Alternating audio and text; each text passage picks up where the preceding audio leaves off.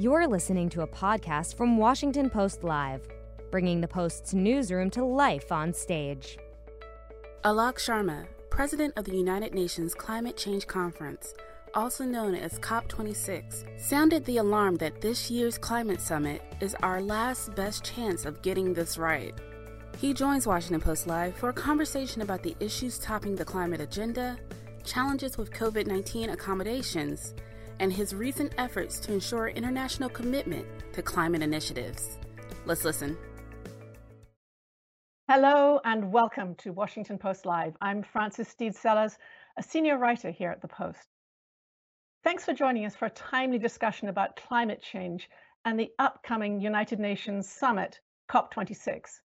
I'm very pleased to welcome today the president of that summit, COP26, Alok Sharma. Sir, a very warm welcome to Washington Post Live. Ross, thank you very much for having me on. I'm looking forward to the discussion. Well, let's start with British Prime Minister Boris Johnson's speech last night before the UN, in which he used some pretty strong language, suggesting that the world needed to grow up in the face of the challenges. What did you make of that speech in that forum, and do you believe it piqued other leaders' interest in coming to COP26 with their game faces on?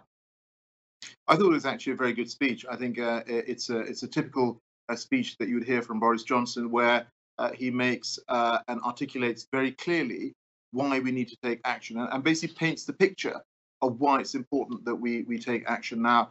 And you know, the Prime Minister is also echoing what we saw in the report from the IPCC, which came out last month, where you know, it was a really stark warning to all of us, which is that the window on getting to grips with climate change, to ensuring that we are keeping the 1.5 degree limit of global warming within reach, is closing. There is still time to act, but this is the decisive decade.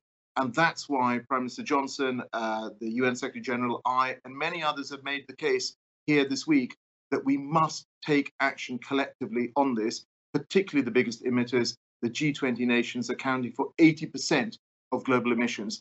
They've all promised they will set out more ambitious plans to cut emissions before COP26, and we need to see that coming forward over the remaining 39 days before COP. Just to get back to that speech last night, have you spoken to Prime Minister Johnson since the speech and asked him about the reaction to it? I haven't spoken to him. He was obviously flying back. There's a time difference, but I have texted him. And can you tell us about the response? Well, I think the response has been really pretty good in terms of what has come forward from you know, people in the UK, and in fact, you know, the coverage of it. And you know, the Prime Minister has ever made the case for change in a really powerful way, but in a way that connects with people around the world. And I think that is what's so important for us to recognize, that the reason we need to get to grips with this now is because it matters for absolutely every single person on our planet. And you know, we are already, Francis, at 1.2 degrees above pre-industrial levels in terms of global warming. Now, that may not sound like very much at all, but we're seeing the consequences of that around the world. Now, you've seen that in the United States, what's happening in terms of the wildfires. We're seeing you know, flooding in China. You've seen in recent weeks terrible flooding, a loss of lives and livelihoods. We've seen the same in Central Europe.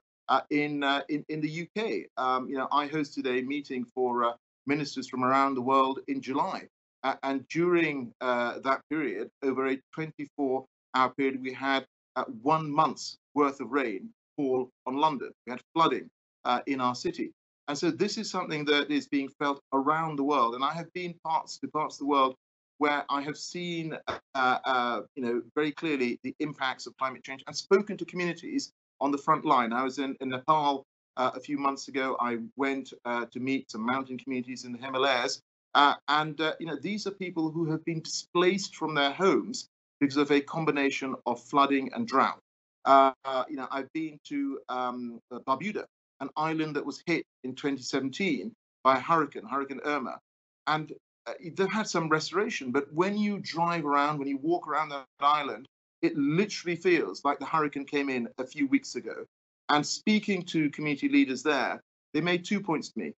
One is that lots of people have not been able to come back because of the devastation that's been caused. So you are seeing migration, and I'm afraid that is going to increase as climate events get worse. And the second message they said to me was that please tell the biggest emitters that in the same way that we are doing our bit, that we are acting, they must also step up to the plate and deliver on the commitments to cut emissions. Yeah, so talking about the biggest emitters, I'd like to ask you about a recent trip to China and a headline this week when President Xi said he would stop investing in coal-fired plants abroad. Are you expecting to see President Xi at COP26? Well, firstly, look, I've been having a discussion with my counterparts in China over the past year. I was there, as you said, a few weeks ago, and the ending of international co-financing, the phase out of domestic coal use was clearly, a big part of the discussions that I had. So I welcome the statements that have been made by President Xi Jinping. I think that is a big, big signal to the rest of the world about the direction that China wants to go in. But there have been a number of big commitments that have been made by President Xi. Firstly, ensuring that they have carbon neutrality in their economy before 2060, peaking of emissions before 2030, restricting the use of coal over the next 5 years, and then phasing it down from 2026. And the point I made was that we welcome these commitments. We want to see the detail of this, and really importantly, China, along with every other G20 nation, has committed before COP26 to come forward with ambitious plans to cut emissions by 2030. So that's my big ask. The ball is in their court. We want to see how they return that serve. And do you expect him to show up in person? Well, I very much hope that he will. We know that a delegation is coming from China, and China is absolutely critical to this. And I think it will make a big, big positive difference if President Xi Jinping does attend COP26. China is responsible for over a quarter of the world's emissions. They are one of the biggest economies in the world, and they are absolutely vital to this equation, this puzzle that we need to solve to make sure that we have plans to fix climate change. So you are now in the US, and I'm sure you've had the opportunity to speak to other leaders who are engaged in the critical work that you're working on. Can you tell us some about the discussions you've had so far? So I've had a range of discussions. Obviously, I met with my friend John Kerry, and I've very much welcomed the commitment that's been made by the US in terms of climate finance. It is an unblocker. There have been countries that have said that unless the US and others come forward with more ambitious climate finance commitments, it's going to be very difficult for them to move. So now there is an opportunity for us to go back to other donor countries, to go back to the big emitters and say that this is now their chance to come forward with ambition as well. And I've been having this discussion with our US colleagues on finance for some time. The same discussion, frankly, that I've been having with other countries around the world. So I'm pleased with the announcement, and I hope it acts as a spur for others to come forward as well. I've also met many climate vulnerable countries, those in the Pacific, the small island states. And the point they always make to me is that when they talk about limiting global temperature rises to 1.5 degrees, they use this phrase 1.5 to stay alive. And it is literally that's what is so important for them. That's what it actually means, because they are seeing sea levels rise, and they can see that if we get to global temperatures of 1.5 degrees, they will not have a place to call home. And that's why it is so acute for them.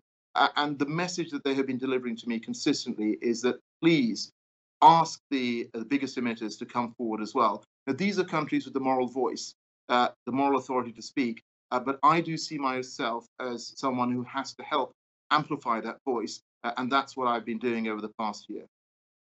So Britain now has this role hosting the summit, which will be in early November in Glasgow. In the past, Britain has been part of the EU in many climate negotiations. Now it's a small island nation post-Brexit. How has that affected your role and the leverage you can use in persuading other countries to adopt some of these financial and other commitments that you're talking about? Well, I think, Francis, the first thing to say is that we are one of the biggest economies in the world. We are, members of the Commonwealth, the the UN, NATO, we've put on the P5.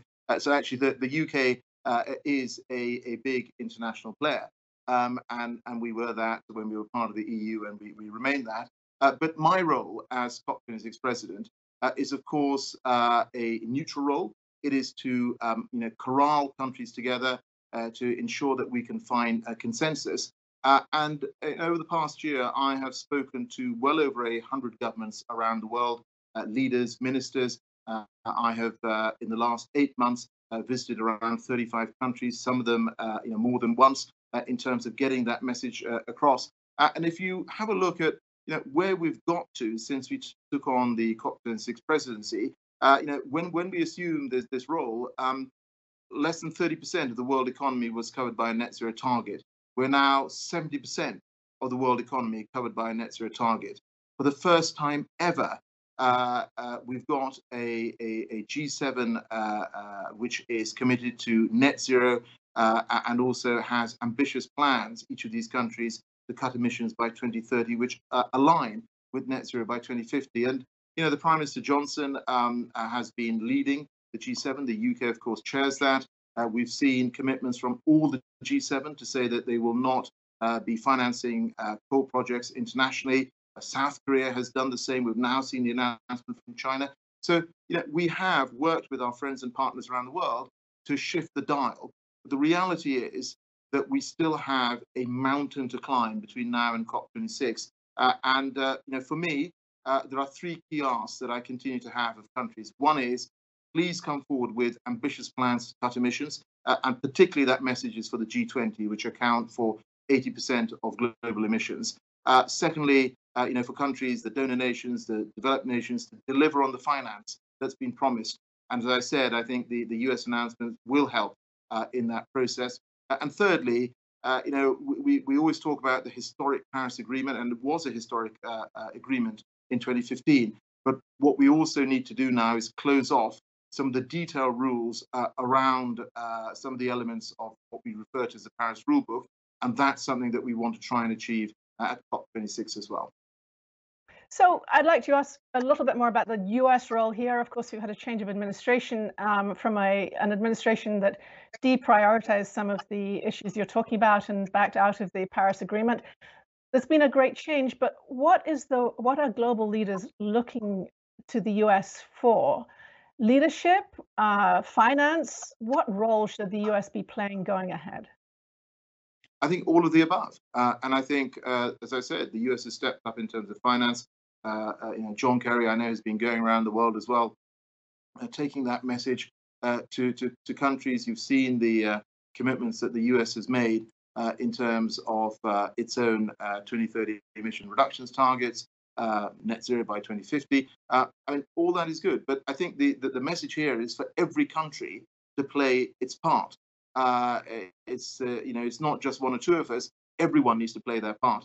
And you will have seen there was a report put out by the United Nations, which was pretty sobering a few weeks ago, which said that if you look at all the 2030 emissions reduction targets that countries around the world have put forward, there are a range of countries that have put forward more ambition, but some still haven't come forward with ambition. You add all of that up, and it says that we will, instead of cutting emissions by 2030, we're going to see a 16% rise in emissions.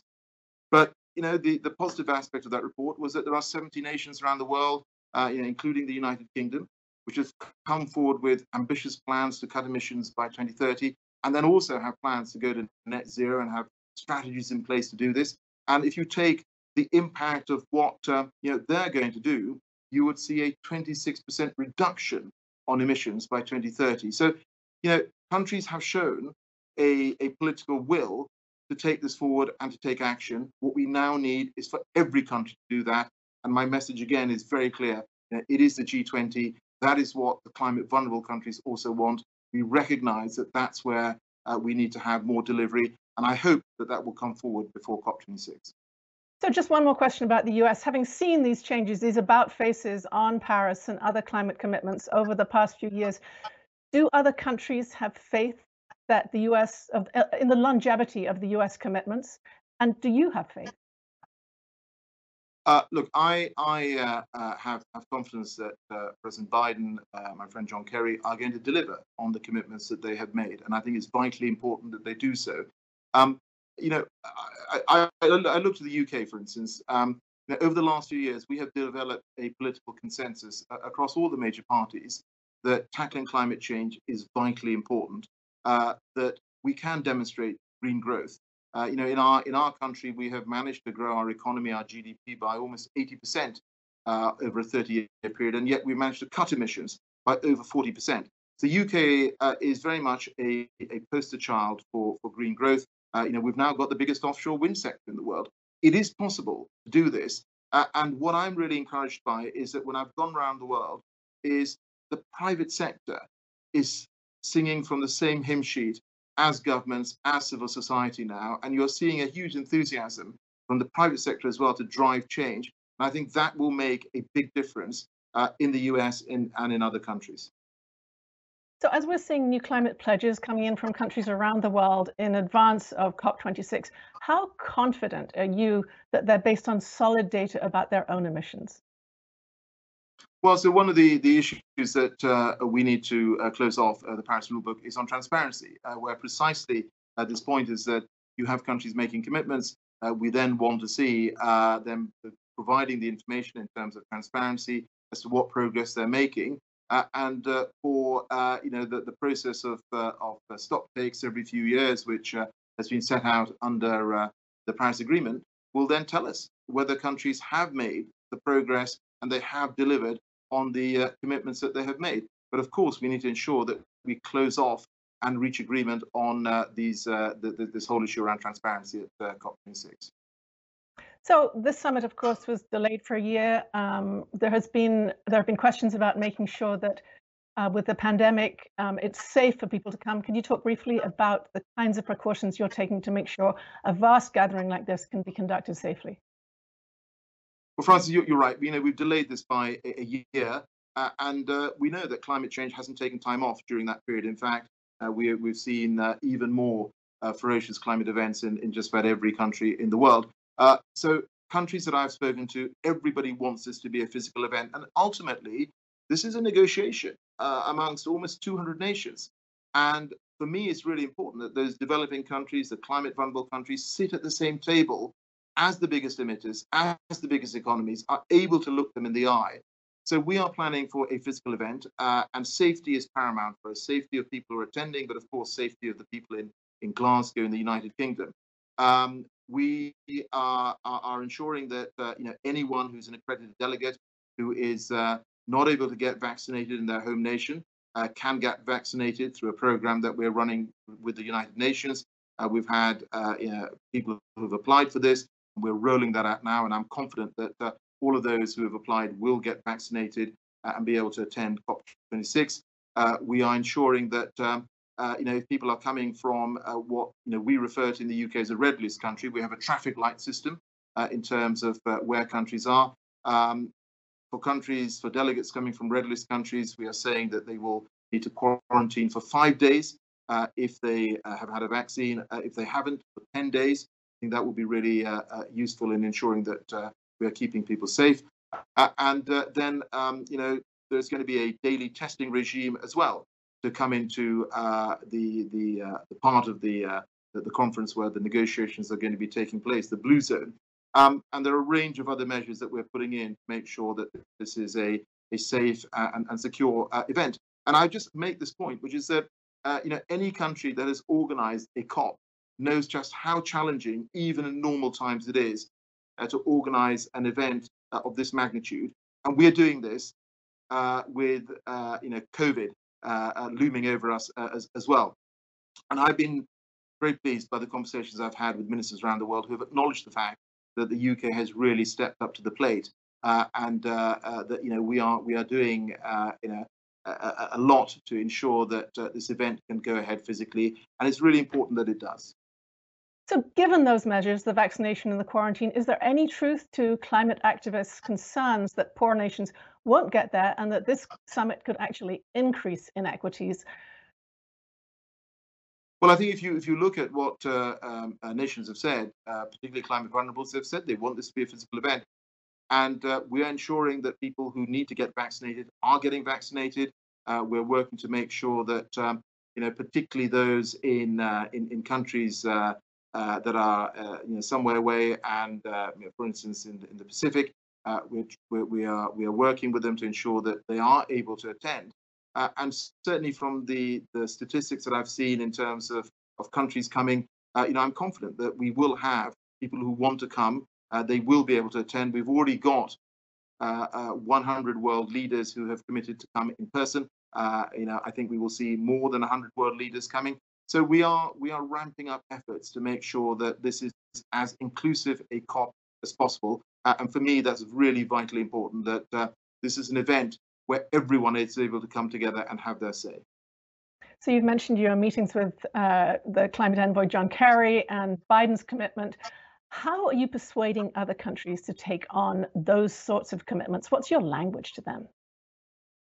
Well, my language has been very consistent. And I think people have appreciated that the UK ask has been entirely consistent in terms of emissions reductions, in terms of finance from donor nations, in terms of countries coming forward with plans to adapt to climate change, and of course, working with them so we can try and find some landing grounds ahead of COP26 on these complex rules that we need to agree ahead of COP26. I have done a lot of listening, and I think it's really important as a neutral presidency that we listen to what countries have to say. I've also been very clear that where countries have taken positive action, where they've made commitments, I've been very happy to acknowledge that in public. But of course, you are able to have in this role a opportunity to have very frank discussions with countries about what they need to do, and that's what I've been doing. Now, ultimately, every country I talk to recognizes why this is important for them to do this for themselves, for their own populations, let alone for the rest of the world. So what they now need to do is to show that political will at the leader level and make those bold commitments. And I think, as Prime Minister Johnson underlined in his speech to the UN General Assembly, this is not a zero-sum game. You can cut emissions. You can have a healthier world at the same time as growing the economy, at the same time as having green jobs. And that's the future, is building back better, building back greener, that I want to see around the world. So I'd like to ask you about ESGs, the economic, social, and governance factors that companies can use, but particularly about transparency, which is what you talked about earlier on. How can we be sure that there are measurement standards that companies adopt and use going ahead when they claim to be ESG compliant? Yes, and Francis, I think this is a very important point. In the same way that, as we've just discussed, we want to have confidence that countries are delivering on the commitments that they've made. We obviously want the same from companies. We've been running a UN campaign called Race to Zero, which companies sign up to, and they commit to go to net zero by 2050. But this isn't some sort of vague commitment. This is based on science. The commitments showing they have to demonstrate what they are going to do in the near term as they build out to 2050. This is a campaign which has had lots of companies, the biggest companies around the world, sign up to. We are seeing non-state actors, cities, regions, universities sign up to this. And also, finance is a vital part of this. So we've been working with Mark Carney, the former governor of the Bank of England, who is Prime Minister Johnson's private finance advisor on COP26. And, with our teams, we have now got around $90 trillion of assets committed to go to net zero by 2050. I mean, that is really, really big. But what we now need to do is ensure that those funds can also find their way to developing countries. We know that it is going to need trillions of dollars a year to ensure that we have climate resilient infrastructure and projects around the world. There is a wall of money out there. We now need to work together with the multilateral development banks, together with governments, to ensure that we connect the capital with the requirement for projects around the world. I have time for just one question, and I'm afraid it has to be a brief answer. How will you measure success? What has to happen out of COP26 that will say that was a successful summit? We need to be able to credibly say that we have kept 1.5 alive. And the way that we are going to have to do that is look at the commitments that have been made, And then if there is a gap, we have to set out as countries how we're going to close that gap in this decisive decade. Basically, time is out. There are not going to be any second chances, Francis, so we have to get this right at COP26. President Sharma, time is out. Those are pretty sobering words to take away from our discussion. Thank you so much for joining us today. Thank you so much. That's all we have time for. Although I had many more questions I would have loved to ask President Sharma. Thank you for joining us. If you'd like to see more from Washington Post Live, please go to washingtonpostlive.com, where you can register for upcoming events. I'm Francis Steed Sellers, and thank you. Thanks for listening. To hear more interviews from this series and other Washington Post Live programs, visit us at washingtonpostlive.com.